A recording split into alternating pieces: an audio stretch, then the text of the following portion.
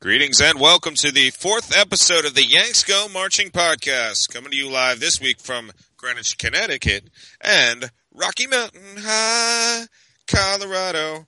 I'm your host, Patrick McDonald, and with me always, every week, is my good friend, Chris Kaminsky. Chris, how are you doing? I am yet again cold as shit. I think it only snows on days that we record.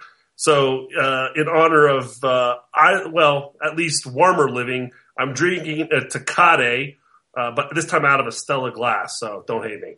Yeah. Despite the fact that I happen to be sequestered up in Connecticut for the night, I am drinking a New Jersey haphazard, River Horse haphazard pale ale. It is delicious, and Jason is keeping it sober tonight. So, all right, we got a. Sorry. How else is going to steer the ship? Yeah, it's true. We do need a sober producer. All right, we got lots to talk about. The biggest news this week actually goes beyond soccer, but has a direct impact on the U.S. upcoming friendly against Ukraine due to the political unrest in Ukraine and the fact that their president now appears to be on the run. The United States friendly has been moved to Cyprus. This word is not going to affect much of the preparation or anything for the team. They just got to switch where their charter flight goes to and their hotel goes to when they get on the ground because they're doing all their training in Germany. Chris, what do you think about the overall move? Do you think it was necessary and all that good stuff? Oh, yeah. I mean, players can't play if they're worried for their safety and whatnot. And from what I understand, things are pretty bad. They're not quite as bad, outside of Kiev, but still. You don't want to take any chances with a game like that. And, Cyprus is as good a place as any, I guess. I've never been to Cyprus, but it sounds nice. Yeah, I think I agree with you. It's hard to send the U.S. national team into a place that's in chaos right now. Kharkiv was apparently a stronghold for the former president, whose name is escaping me right now. And you really don't consider the United States supported the revolution. You probably don't want to send American soccer players into that environment. So, I definitely agree. Do you think there'll be any effect on their prep? Do you think they'll be able to make this move? No problem. Oh, it's going to be a lot easier to play it in Cyprus than it would be to play it in for sure. I mean, I don't see any big effects coming from it. I mean, I think the Ukrainian players may be affected and may be an advantage for the U.S., even though it's just a friendly. But yeah, I think it's pretty much fine for them to be there. I agree. Big news going into this camp. I mean, big news depending on how you feel about it. Word has come that Julian Green, the Bayern Munich youth national player whose father is a former American soldier and mother is German, is going to train with the United States national team ahead of this friendly. There were some reports early that word has come out of his mouth that he wanted to commit to the United States, but now word comes that he's still not sure where he wants to commit his national team future. Green he has mostly gotten his minutes in with Bayern Munich 2, very few minutes in for the first team. All his goals have come in that second team. Apparently, Green can play on the wing, which is something that the United States national team right now is very much not very deep at. Chris, if he commits to the United States before June, what are this kid's prospects of making the World Cup roster? Well, I mean, that's a really good question because I think you're maybe asking it in the wrong order. I think maybe, he's looking for Jurgen to commit to him before the World Cup. These soccer players, they all like to be courted. They want to know that they're going to get playing time. They're going to be central to a team's plans moving forward. And they want their skills to go to the highest bidder. And so I think, seeing him play may involve someone giving him some assurances that, that he's going to be central to what's going on with the U.S. team. I don't think that he would feature very prominently. I'm not even sure if there's a place for him on the team in the World Cup, even if he does commit by then. So I'd be hesitant if I were Jurgen to, hand him the keys to Mom's car if you're not really planning on centering things around him. Now, we're going to need good wing play after this World Cup because obviously Landon's going to be done. Maybe Dempsey's already done by the way he's playing at Fulham, but there's an opportunity there going forward for him, but it may not be in this World Cup. Yeah, no, I 100% agree with you. I think there's a little bit too much of a rush to, make this kid the next whatever. I think there's that Bayern Munich that everybody's going crazy about. But Julian Green, if he reminds me of anyone right now, it's Terrence Boyd. And it was the same thing. He was lighting up the reserve leagues in Germany. And he's a perfectly fine player, don't get me wrong. Sure. And I think there's a very good chance he will make the World Cup. To steal from the guys real quick on, the Best Soccer Show, they said the luster has kind of worn off on Terrence Boyd. Like, he's okay, but we're not all gaga anymore. And I think if we rush into things with Julian Green, it could very well be the exact same thing. Yeah, I mean, we can't get our star-spangled thongs in a twist over this guy or any guy like that. I mean, I think Americans tend to have a tendency to really want the next best thing. We worked ourselves into that trap with Freddie Adu, and we could go through the long list of guys that we expect to take off, and doing it at a reserve level is not the same thing as doing it at an elite level, a first division level, or on the world stage. And so, giving him any opportunity that he hasn't completely earned not only sends the wrong message to him, it sends the wrong message to the rest of the players on your team. And that's something that Jurgen's going to want to avoid going forward. Absolutely. Absolutely. All right, another player you actually just brought up that we should probably talk about, and who actually may make this upcoming Ukraine roster, depending on how soon he goes back to Seattle, is Clint Dempsey. Clint Dempsey, for the past, I believe it was 3 games, has not made the game day roster for Fulham. I mean, at this point, they all know he's not going to help in the relegation battle, so even if he did somehow turn it around in training, they have no incentive to play him. What do you think went wrong here? This was supposed to be a great move. This was supposed to be his homecoming, his last hurrah. In many ways, kind of like, I mean, I'm probably, getting a little, going away with hyperbole here, but kind of like Henry's returned Arsenal a few years ago. This was supposed to be Dempsey saving Fulham. It was a disaster. Is this Fulham? Is this Clint Dempsey? What do you think? I mean, what went wrong here? It's hard to say. I mean, you thought that there was a chance once Muhlenstein got sacked that McGough was going to, bring Dempsey back into the picture. It's hard to see what happens in the training room, right? I mean, that's what you really want to see is, how he's working with the rest of the team before, they get on the pitch, because that determines a lot about how these managers set their team, tactics and everything like that. And, let's be honest, I did watch Fulham this weekend, but I hadn't watched a lot of it before, and they seem to have moments of energy this week, but generally lackluster. Not, like we expect, not a lot of good play through the middle, not a lot of good possession, but some moments of counterattacking spark. So I don't know if we can chalk it up to tactics. I don't know if we can chalk it up to Clint being disinterested. I haven't seen, since he went to Seattle, though, the same fire that we associate with, a healthy, on-form Clint Dempsey. He's the guy, who releases a rap album knowing that people are going to make fun of him, but he's just like, F you guys anyway, right? Yeah. He hasn't had the same passion for me. He hasn't had the same fire. He hasn't had the same spark in his eye. He hasn't had the same endeavor going forward, the same cheekiness with the type of stuff that he tries to accomplish on the pitch. So that's not an answer to your question. It's just leads to a bigger question, because who the hell knows what's going on with him, and who the hell knows what's going on with Fulham? Yeah, I agree. I mean, it's it's hard to chalk it all up to Fulham because, I mean, I think we did that early in Josie's run at Sunderland, and then we noticed that there was a little more problems there than just the badness of the team. And I think you could very well do that exact same thing here. Because let's face it, Clint didn't play, as you said, did not play well, particularly well in his return to MLS. He had a few moments here and there, but nothing to warrant at least what he's being paid or the overall excitement of his return. It's worrisome, certainly, coming into the World Cup, with the World Cup only a few months away. He's got to somehow get untracked at Seattle, and it would seem like the best move right now would be for him to get on the first plane. And as Steve Davis wrote in an article on NBC Sports, get on the first plane back to Seattle. You're done in Fulham.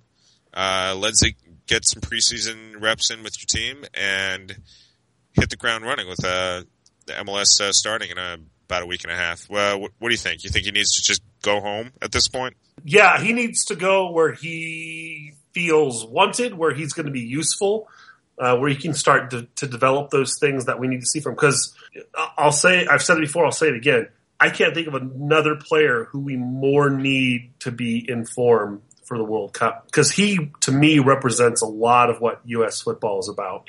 And that is just that FU attitude. We're going to come at you. We're going to come at you hard. And you may not have, you may have more talent than us, but you're not going to outwork us. And I don't even see any of that spirit in him anymore. And I want to see that come back. So yeah, go back there, get it going, by whatever means necessary, and let's get ready. If he sticks around in Europe, does he make the Euro roster for the Ukraine friendly? No chance. Clinton's been very clear on this stuff. You got to be playing, you got to be in form, and he's neither. I think I agree there. That kind of brings us to our, we do every episode, our best 11, based on form at the moment. We're going to stick with European players only this time, since this upcoming roster is supposed to be Euro heavy and may not include any MLS players. So, last time I kind of named my guy first. This time I'll let you do it. So I'll have to come up with the, witty retorts. At keeper, who do you have as the best 11 right now? You're going to be surprised. I got Timmy Howard. Oh, man. Huge surprise there. Huge surprise. I know, right? Yeah. It's all staccato. Yeah, I think it's getting you a little loopy there. I think I'm going to have to agree. It's Timmy Howard, and it's going to be hard to see him getting wiped away from any best 11 at this point forward, unless he just has a colossal drop in form, and that would be okay, because Brad Kazan's pretty good. So let's get right into the back line. Right back, who do you have? Yeah, seeing as how pretty much everybody is injured, Chandler and Cherundolo, I would have to put Eric Lehigh there. Even though he's not really playing, there's not a lot of defensive depth in Europe there, Patty.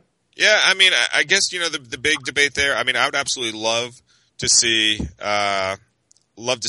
Lehigh show what he's got at that right back slot.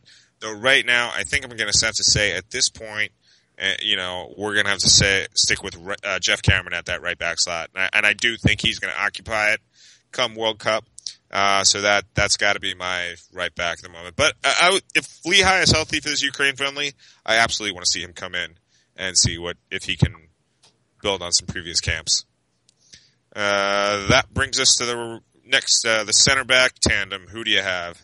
Well, I'm going to go ahead and surprise you here. I'm going to go with some oldies, and not necessarily goodies. Again, injuries wreaking havoc on people, but Gooch wasn't in the squad, but he's healthy-ish. So I'd go with Gucci Ngueyu. And what about Jonathan Spector as the other center back? That is certainly interesting. That is certainly interesting and maybe insane. I don't know. Spector's had certainly some mixed appearances with the national team, but he is certainly a jack of all trades. I'm going to go with, some also kind of older players, but one is really out of left field. I'm going to first start out, because, I think Klinsmann must get a lot of young guys involved. He's been doing that. He did that in January. I think Will Packwood out in Birmingham is going to be one of your center backs possibly who may start and is probably one of your better healthy guys right now. And the other one, a blast from the past, who was the center back of the future for all of 5 seconds, Tim Ream, who's playing fairly regularly in Bolton. Again, you just have a very thin center backing class right now. So I'm going to go those two, giving it a shot. Now, are you just a RB apologist? Or are you on their payroll or what? I mean, just to like everything that's ever come through there. I am done. I'll right now. I'll tell you, I'm done with Gooch. I know you're on the Gooch thing there. And I'm not on the Gooch thing, but I value experience. I don't see it in Gooch anymore. I mean, I get the experience. Every subsequent appearance he's had has just been underwhelming. And he's 31. I don't disagree with you. I'm just saying, if I were going into an actual game that mattered, I'd want someone with experience. I'm kind of sounding right now like the fucking guy in your fantasy football league that always he picks the guy that's been retired for 2 years just because he remembers his name. And that's not what I'm trying to do. I'm just saying, if I were going into war, I'd want to go in with a guy that I know has been there. And, I could be wrong, but that's kind of what I'm skewing toward with this team selection. Yeah. All right. Yeah. All right. Fine. I'll go with it, but I'm still sticking with my guys. So that brings us to the left back situation. Who you got there? Fabian Johnson. Yep. I think that's pretty much a no-brainer right now. He busted up his hand, but still capable of playing. He may get a reprieve from this friendly because of that, but I don't know. I think they're so thin. They're going to bring him in. That brings us to the two defensive midfielders. Who you got there? Okay, now, this is where I'm going to really mix it up for you. Right. Because, Stoke plays Cameron a little at midfielder. So I'm putting Cameron and Jermaine Jones at midfielder. If Jermaine Jones' hamstring wasn't tweaked right now, I would agree with you. Well, I'd agree with you on Jermaine Jones. I would take Jermaine Jones on one leg over any of the defensive midfielders that we have playing in Europe. But I'm Cameron right back. I am on that train. I'm not getting off it. I'm sticking. I get you, but I'm saying you have to have a little bit of flexibility because you want to be strong in the middle of the field. I think Cameron is a guy that you can move around a little bit. He is a little bit flexible. He's got the size that you want for a midfield guy. I would just, in this instance, since you're so, thin in the middle, just move them a little bit. I've told you before, I'm being crazy, but this is what I would do. Here's who I got. Again, going with the young theme and with the fact that he's playing very well right now in the English Championship League. Danny Williams from Reading is one of my guys. No, that's good. I could go with that. I like Williams. Okay, and then as my two-way guy to play alongside him, Sasha Kljestan. Okay. Yeah, so that's who I got there. All right, so let's go out to the right wing. Who you got there? I would put Kljestan out wide. Okay. Because I think a big problem – now, see, I've put Lehigh at right back. You know that he's not going to hold too well. I think you need a guy who's not going to give up possession too easily on that right-hand side. So I trust Kljestan. He's not too flashy, but I would put him out on the right-hand side and trust him to not put you in a bad situation. I've never been a big fan of him out wide. I've always been more impressed when he's been moved more centrally. I'm never impressed with Kljestan, but I'm just saying I trust him to not lose possession. I'll give you that. Well, here's who I got. This is someone I also don't necessarily love at that right wing, but he impresses me more, is Alejandro Bedoya. I think he's shown decently when he's been thrown out wide. So that's who I got at right wing. You're going for solid but unspectacular, and I think in a different way than I am. Yeah. Well, I mean, I don't know where the spectacular is that's in Europe right now. It all came home this summer or this winter. Well, the better than average came home. The average stayed. I don't know if we have many spectacular players. Yeah, true that. As it is, we complained a lot in earlier episodes about how much Europe hates American players. Well, looking at our pool on Yanks Abroad, We don't have a lot of good players playing overseas, anyways. I mean, No. that's a good reason for our friends across the pond to hate us. Oh man! All right, well let's get that central attacking second forward position. Who you got there? Mix Discarud.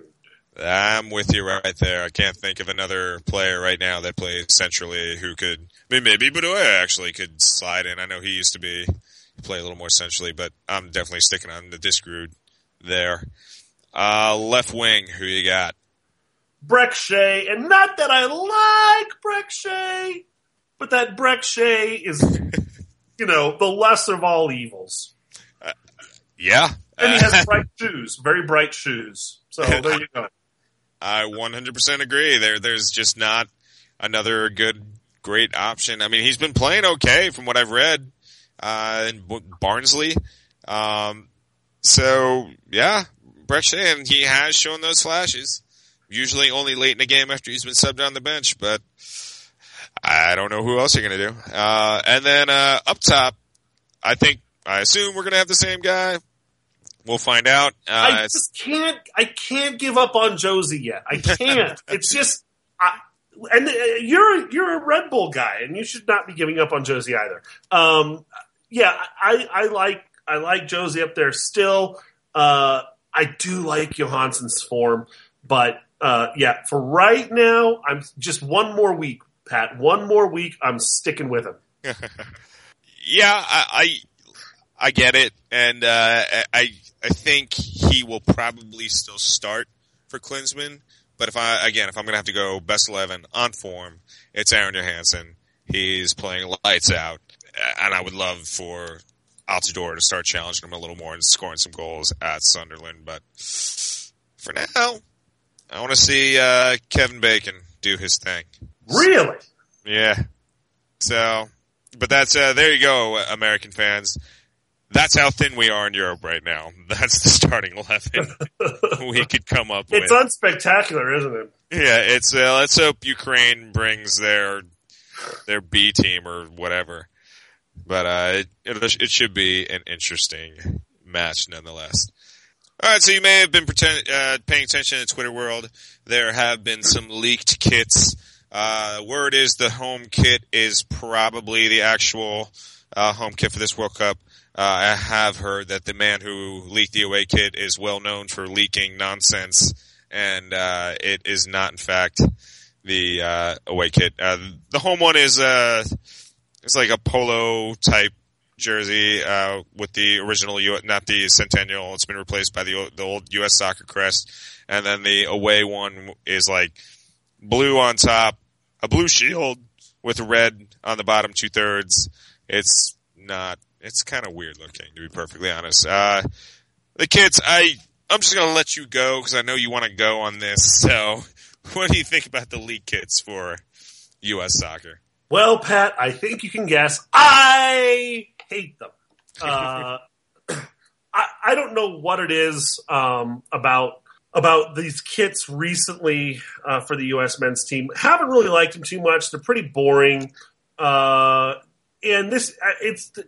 I don't know. I guess it's a lot better than our '94 World Cup jerseys with the stars and stripes on them that are so famous, and we have the kind of great images of the players running around in those playing against Colombia. I hate those jerseys more, but these are very plain. Not a whole lot going on there. It's not something I'd wear with pride, and just talking about it in general. I think there's not a real strong sense of identity for us. Now we started to go with really consistently the white kit as our home kit and that sort of thing. That's fine. That kind of starts to identify it. But I think you can know exactly. I say Argentina. What comes to mind? The blue and the white vertical stripes. Absolutely. Yep. I say Spain. You say a field of red with yellow on it. I say Germany, it's black. I mean, you have an idea of what those teams are, and we kind of just flip-flop back and forth. And I would say that the logo, it's kind of weak, and it comes from an era in U.S. soccer when we were kind of not that great. Yeah. And I really think that it's probably time, this is just me, I think it's probably time for us to really consider what image, because we're starting to arrive, what image do we want the world to see? I like the England kits, and the England kits can a lot of times be boring, but there's, the three lions means something.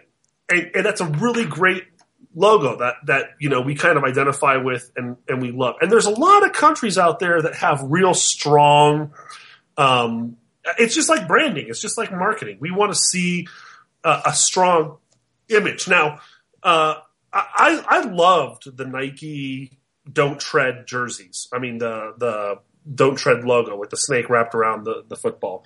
I think that's great. And, Santa Claus, our image of Santa Claus actually was a Coca-Cola ad. So why couldn't we adopt something like that? But there are a lot of images that go with being American that are strong, powerful images. And I think we should it's time to incorporate one of those into a new logo and a new identity. And we're going to stick with the whites being our home kits. And we're going to stick with the blues or the whatever being our road kits. And we are going to make an American identity. So when people see us step on the pitch, they know exactly what they're getting out of us. And it goes along with the way that we play. That's just me. That's a rant. Whatever. Well, the first thing I can say is blame Phil Knight at Nike, who, I think has like ADHD and can't sit still on a design for more than 5 seconds. I mean, just look at the Oregon Ducks. I don't necessarily agree with you so much on the image. I thought the Centennial was perfect. Centennial is nice, but it's not the American brand. It's better than what they're going back to, at least that much, the U.S. Soccer logo is very, I think like you said, it reminds us of an era where we weren't there yet, So I don't love it. That's my problem. The overall design of the leaked home jersey, I'm okay with it. I'm okay with that, with the collar and everything, that, white, pristine, whatever. It's just that U.S. Soccer I don't like. I wish they had stuck with the Centennial at least one more year. The blue and red, what can you say? Everything I've heard is that one's complete BS, and that's not going to be anything. I guess, if we wanted to pick up a fun image, we could just have Uncle Sam just like, smashing a soccer ball and laughing at the rest of the world, because that's really the image of Americans. We think you're worse at everything. We're the best at everything. So I think it just needs to be something. Uncle Sam, maybe the double bird. There you go. Uncle Sam giving the double bird. Eastern Orthodox. What's that? The double bird is an Eastern Orthodox thing. What does that have to do with the United States? I mean, like middle finger, the double bird. They don't call it the bird out in the West. I thought you meant the two-headed eagle thing. No, I mean giving the middle finger to the world. That's the American way. Oh, come on! You don't believe that? It doesn't matter if I really believe that. I really do. Last thought on this: I really do like the Don't Tread image. I like the way that they branded it. I wish we could just say, "Oh, you know what, Nike? Fine, come in and rebrand us, and then we're good for the next 50 years because it's a strong thing, and it really does tie back to our history." No, it certainly does. It has a rattlesnake on their shield. Yeah. It certainly does bring it back to the Revolution, which is pretty damn cool. I'll give you that. America. What's next? All righty. Let's talk MLS because some big news came from MLS. The league, the team that dragged the attendance down from the year before last year with its complete and utter mismanagement of the franchise, Chivas USA, their owners have been bought out by MLS, so we no longer have to deal with Vergara and his utter nonsense. What do you think here? I mean, is this a day for celebration? I mean, are we finally going to be moving a little bit forward, or are there some things we may need to worry about now? What do you think about the big news of Chivas USA? What do you? I guess the big question is, what do we think that MLS is going to do with that team? Obviously, they don't want to hold on to it for forever. Are they really that intent on keeping a team in the Los Angeles, Orange County, whatever area, and making that a strong rivalry. I kind of like the idea of having a team in San Diego moving them just a little bit south. Or do you want to sell them to a group that's going to put them in another city and let, kind of LA rule Southern California? Those are some really good questions that I don't have the answer to because I'm not Don Garber. But, I think that whatever you do, you have to kind of stop this silly idea of we're going to allow owners to come in and do these real niche things like Chivas was trying to do. It was kind of a doomed idea from the start, and we kind of have to distance ourselves from this stuff. We're more mainstream than that now. We're more progressive, and we have to kind of act like the big boys, so to speak. Exactly, and I mean, if you believe some of the leaked images, they're going to become LA SC or FC, which I think is better. It's much better. We don't have to be called, Bayern Los Angeles or something stupid like that. To go to some of those questions, I think one thing to consider is that the team was bought out for $70 million. So you have to wonder, are they going to get the $100 million they're looking for if they put that team anywhere other than Los Angeles? You never know. I don't know. There's some motivated people out there that want to get on this train before it really pulls out of the station. Yeah. I'm personally on that side that I think they're only going to get that $100 million price tag they're asking for if they keep the team in LA. The idea of putting it in their own stadium could very well be the kicker there. If they find a way to build a stadium in LA proper instead of people having to drive all the way out to Carson, California, I think that's going to go a long way to helping whatever team moves in there. San Diego, I think I've had this discussion with our producer Jason Apico at some point. San Diego, I don't love because San Diego right now is Club Tijuana territory. They have a very large fan base. And yes, they don't necessarily play in the same calendar. You'll have those few summer months without Tijuana competing. But I do worry about that a little. And then moving elsewhere, again, I think it just comes down to that price tag. If you can get $100 million bucks or make some kind of profit and move this team somewhere else, then yeah, absolutely. And, but we'll definitely see what happens. I certainly don't think Chivas' roster is worth $100 million. No. I think I really think it's the LA that is worth $100 million. Yeah, the roster, not so much. Although they've made a few interesting moves. It'll be kind of interesting to see what happens in this limbo year. I think their most promising player, that was a loanee from Chivas to Guadalajara. So, he'll be gone in July. Yeah. So that is a huge news out of MLS. But there's also some other news. All right, some other interesting news going into the MLS season, about a week and a half to go. There is a chance the Professional Soccer Referee Association may go on strike. Word coming that the professional referee organization, which manages the officiating in our pro leagues here, has threatened referees with retribution if they continued with union activities. So that is a big contentious issue. If the season did go on, they would be using replacement refs.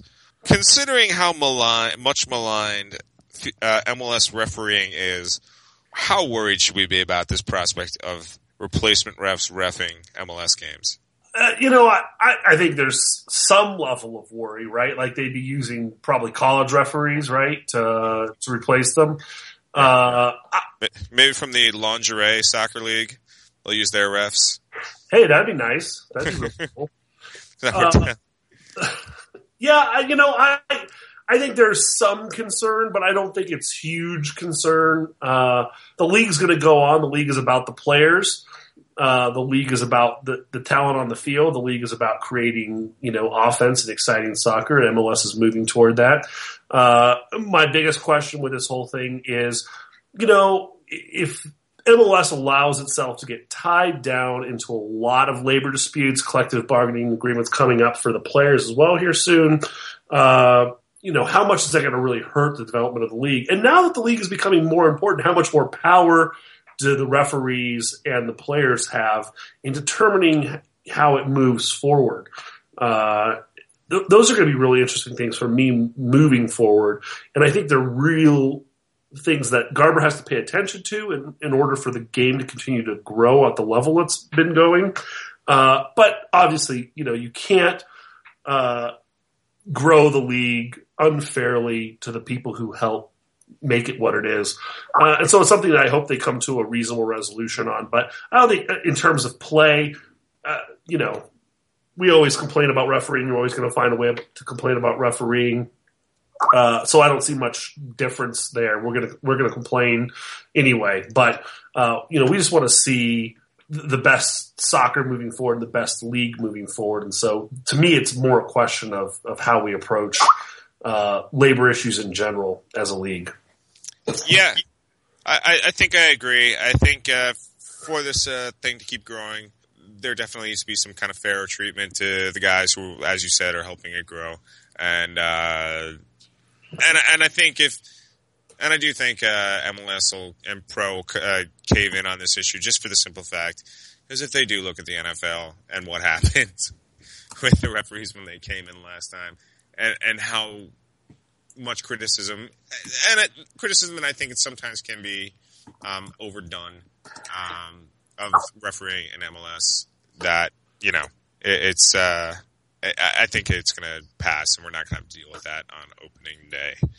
All right, so we might as well start putting our flag down on some of the controversial issues of American soccer on this show. And as we're talking about MLS, and as it's still the middle of a bitterly cold winter, why don't we talk briefly about the idea of switching MLS to a winter schedule? One report that actually has come out recently that is something to be considered, and this is from the New Jersey side of things, is how long it takes to remove snow without damaging the field at Red Bull Arena. Now, that's obviously going to be a problem at all grass field stadiums in the United States, especially obviously on the northernmost side. So, winter schedule, what do you think? Is there ever a chance that this will become a thing in America? There are people like Eric Winalda who say, and many others who say, that we will never get the players we want unless we move to a FIFA calendar. What do you think? I'm not necessarily sure that is true because we've managed to draw some decent players as it is. Maybe a little bit on the downside of their career, but we've got some decent players here. However, I think as long as the NFL throw ball football is here, it's not a wise thing to move soccer. Until we have soccer occupying 70 and 80,000 foot dome stadiums, it's not a wise decision to move that. Now, I actually personally believe that there's a possibility that 25 years from now, we're going to be having an entirely different conversation. And it's going to be what happened to the NFL and why is it no longer the most popular sport in the United States? And I think a lot of that has to do with head trauma. And it's becoming harder and harder for people to play American football, and to justify the risk that goes into it. Of course, the head injuries occur in soccer as well, but not nearly at the rate that they do in American football. There's a lot of pummeling that goes on there. And so I think there's a chance that 20, 25 years from now, the NFL doesn't look the same way that it does. And there's room there for soccer to move in on its popularity. But until such a time when the NFL is not king, I don't see it happening at all. Yeah, I agree with you. I think that head injury thing is absolutely something to be considered. I mean, like you said, sure. So, I mean, Taylor Twellman being one of the key examples. Head injuries do happen in soccer. Unfortunately, I mean, Taylor Twellman can host an ESPN broadcast without drooling all over himself like some of these football players who just can't remember who they are anymore. So it's certainly to a different degree. Although right. he might disagree with me. I don't know. I wouldn't soccer in itself as a violent sport, but I'd call football a violent sport for sure. Yes, agreed. Yeah. Soccer's more injuries happen. Football is they're gonna happen. And we want them to happen. In soccer, it takes away from the game when we see someone get clobbered. In football, we are rooting for someone to get their head knocked off, and that's the difference.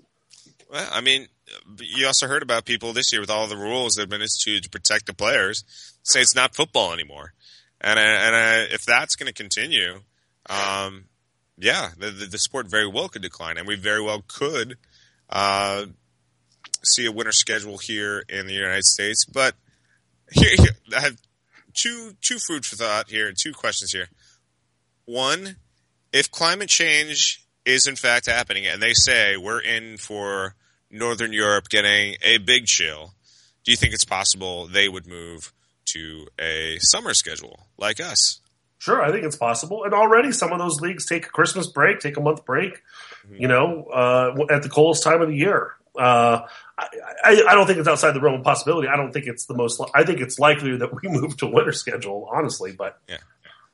And the other thought being, if through back channels, and there's already a lot of stuff saying that the Qatar 2022 World Cup, and we'll talk a little bit more about that in a second, is not going to happen. If through back channels someone's telling Sunil Gulati and Don Yarber, because we know Sepp Blatter hates that we're on a summer schedule. Sure. If they're saying you move to a winter schedule, you get the 2022 World Cup, do you make it happen? No, I don't, because you're gonna cannibalize your own league for the opportunity to host the World Cup. And I don't think it's necessarily that easy. And I would not do anything personally to kowtow to Sepp Blatter. Of course. And I think I'm with you there a little bit. But a little food for thought. It was a similar, I don't know if you want to say threat or offer made to Russia before they received the 2018 World Cup. And they promptly moved to a winter schedule. So, sure, of course. Now, I'll say the one thing about this, too, about winter schedule is, as it relates to the NFL, is I think it is in Garber and MLS's best interest to be ready for any instance. Sort of opposite the way that the Rapids were ready to lose their coach, and they've completely bumbled the offseason.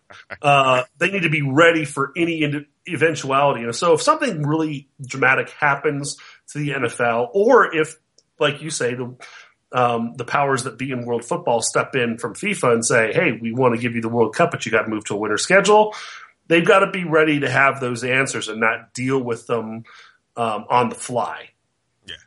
Yeah, and I think you agree. But, hey, they do that every time they bring in a new player to the league. They deal on the fly. Oh, take that, Garber. All righty here. So we talked very briefly about the Qatar. Does anyone know how to say it? I don't know. World Cup, and there is a recent Qatar. Qatar? All right, we're going to Qatar. So let's go into our Qatar Watch 2022. So it has recently come out that, well, Qatar's not exactly up onto modern standards when it comes to labor practices. They kind of use something that's pretty much glorified slavery. So far, 400 Nepalese immigrant workers have lost their lives working on construction projects across Qatar. And mind you, that only makes up 20% of Qatar's immigrant workforce. That's a scary number, especially since we have 8 years to go until this World Cup. How many people are going to lose their lives? There's word that these people come in without getting what the money they're promised. Their passports are confiscated, and they work extremely long hours in high heat, very few water breaks or breaks at all. How can global football at this point look at this and say this country has any right to host the World Cup? Never mind the fact that it's just going to be too damn hot to play these games in the summer. Well, first thing, Pat, is these are not new reports. It's not something that we were just finding out about. Mm-hmm. We've been hearing about this for 3, 6, 9 months. Yeah, that people are dying, people are being held to against their will. Everything's being taken away from them. It's a really scary thought that this can be going on in 2014 somewhere in the world. And you know what? The worst thing is that everybody is turning their eyes away from it. FIFA especially. And yes, there's pressure now, and so we're hearing a little bit more about it. I absolutely think that something has to be done. The Qatar government is just playing lip service to this entire thing, saying there's nothing. They're Officer Bob Brady, There's nothing to see here, kids. And it's no good. They're not making any steps to correct things. They're just denying what's going on there. And this is not just sour grapes from the U.S. losing this bid to Qatar. It is now a issue of justice. And if FIFA can't step in here and do the right thing, as hard as it will be, because Qatar will have to be compensated, I assume, in some way for starting all these preparations in good faith. But they've got to step in and end this. The sooner the better, because it's the only way to avoid being completely torn apart in the court of public opinion, as far as I'm concerned. Maybe they're not concerned about that, but it's just awful and it's terrible, and your heart breaks for the people whose lives are being lost on a literally daily basis over there. Yeah. I 100% agree with everything you said. And yes, I understand that. I agree with you. It's not just sour grapes anymore, but it's still admittedly going to sound like that when it comes from Americans, especially on American podcasts. I wrote about this for Empire Soccer a couple days ago. I think the United States, what they need to do, Sino Nicolati is now on the executive committee. When this vote comes up, that's been rumored for the end of 2014. I think he needs to go in there and not say bring this World Cup to the United States. I'm going to say bring it to Australia. Australia was in the bidding process for this World Cup. They have a lot of big stadiums already in place. They do need to renovate a bunch as well. It keeps the World Cup in the AFC, the same conference, and it gives it to a country that's never had it before, which is one of the, if you want to say, was one of the original appealing factors about Qatar. There was that. I think that's what we have to give it up to lead the charge and get this thing the hell out of Qatar. I mean, we can always bid in 2026. CONCACAF itself would be overdue for a World Cup at that point. We'll just have to wait 4 more years for our cup. I agree with you. I think this is despicable. The fact that this happens anywhere in the world is an atrocity. And yeah, I think that's what's got to do. We got to get together, get people like, all right, Australia, you ready to do this again? Let's do this. Can you do it in 8 years? I think they can. And let's get this thing to Australia. Yeah, I'm not sure, just knowing people in Australia, I'm not sure that they want that. Mm-hmm. I'm not sure they want the World Cup. They really hated the experience of having the Olympics there because it leaves quite a mess and really hurt their economy in some ways. And so I'm not sure that they're going to want it there, but wherever it goes, I hope that people are taking this as seriously as it sounds like they're taking it. Yeah. And they just put it somewhere where this stuff is not going to be allowed to happen. Because it's going to be a black mark on, the entire sport and not just one event or one country or one official. For what it's worth, I mean, FIFA for at least a little while now has seemingly kept its nose somewhat clean. So hopefully that's a sign that there is an attitude change in that organization. I mean, I say that with a heavy dose of skepticism. And when this vote that is rumored to come up at the end of the year, they'll do the right thing and just move that World Cup out of Qatar.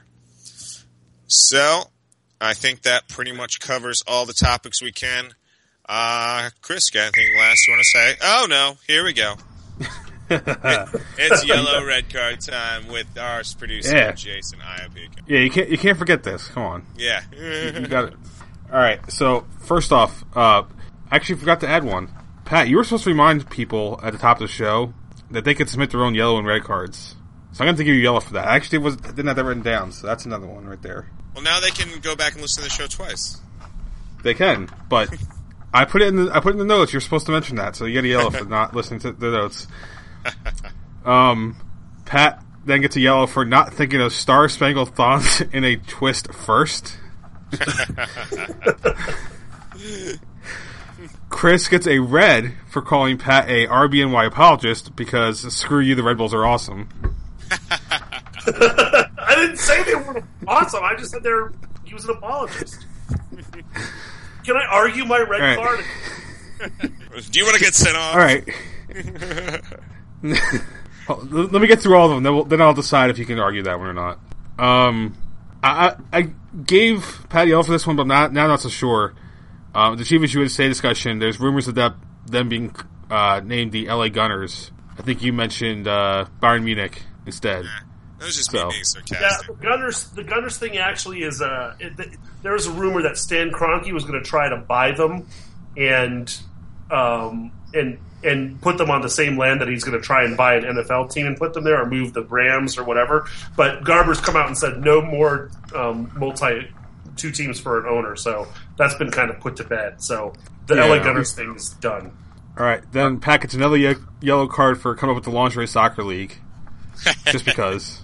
Then Pat gets another yellow card for referencing Eric Ronaldo in the winter calendar discussion.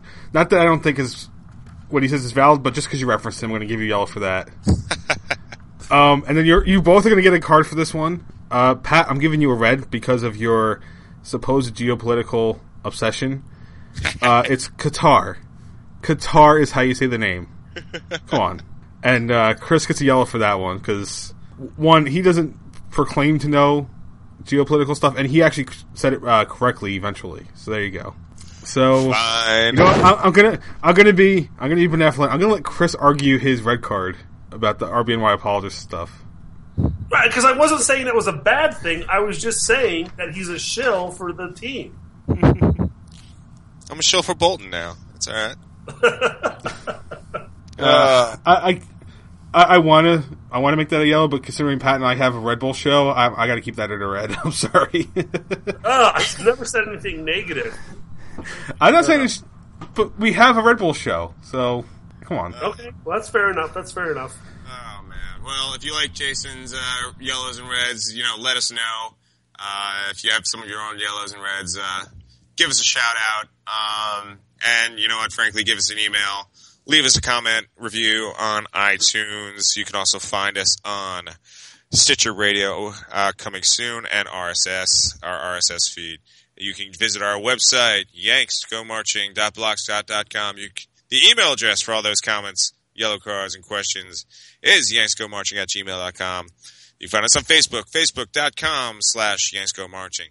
Twitter, @yanksgomarching. I think you're seeing a recurring theme here. You can find me on Twitter, @PMacD82, Chris, @Chris Kaminsky 18. You find our producer Jason, @Dr. Stooge. All right, Chris, got any last words?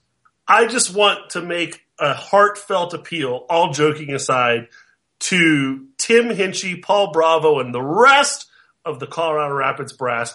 Hire a coach already! And please don't let it be Pablo Mastroeni. Hey, Mike Pecky worked out for us. Come on. No. Listen, I'm hoping for the Deli Valdezes. There you go. All right. So that brings to close our 4th episode of the Yanks Go Marching podcast. We'll probably bring another one back to you soon with the Ukraine match coming up next week.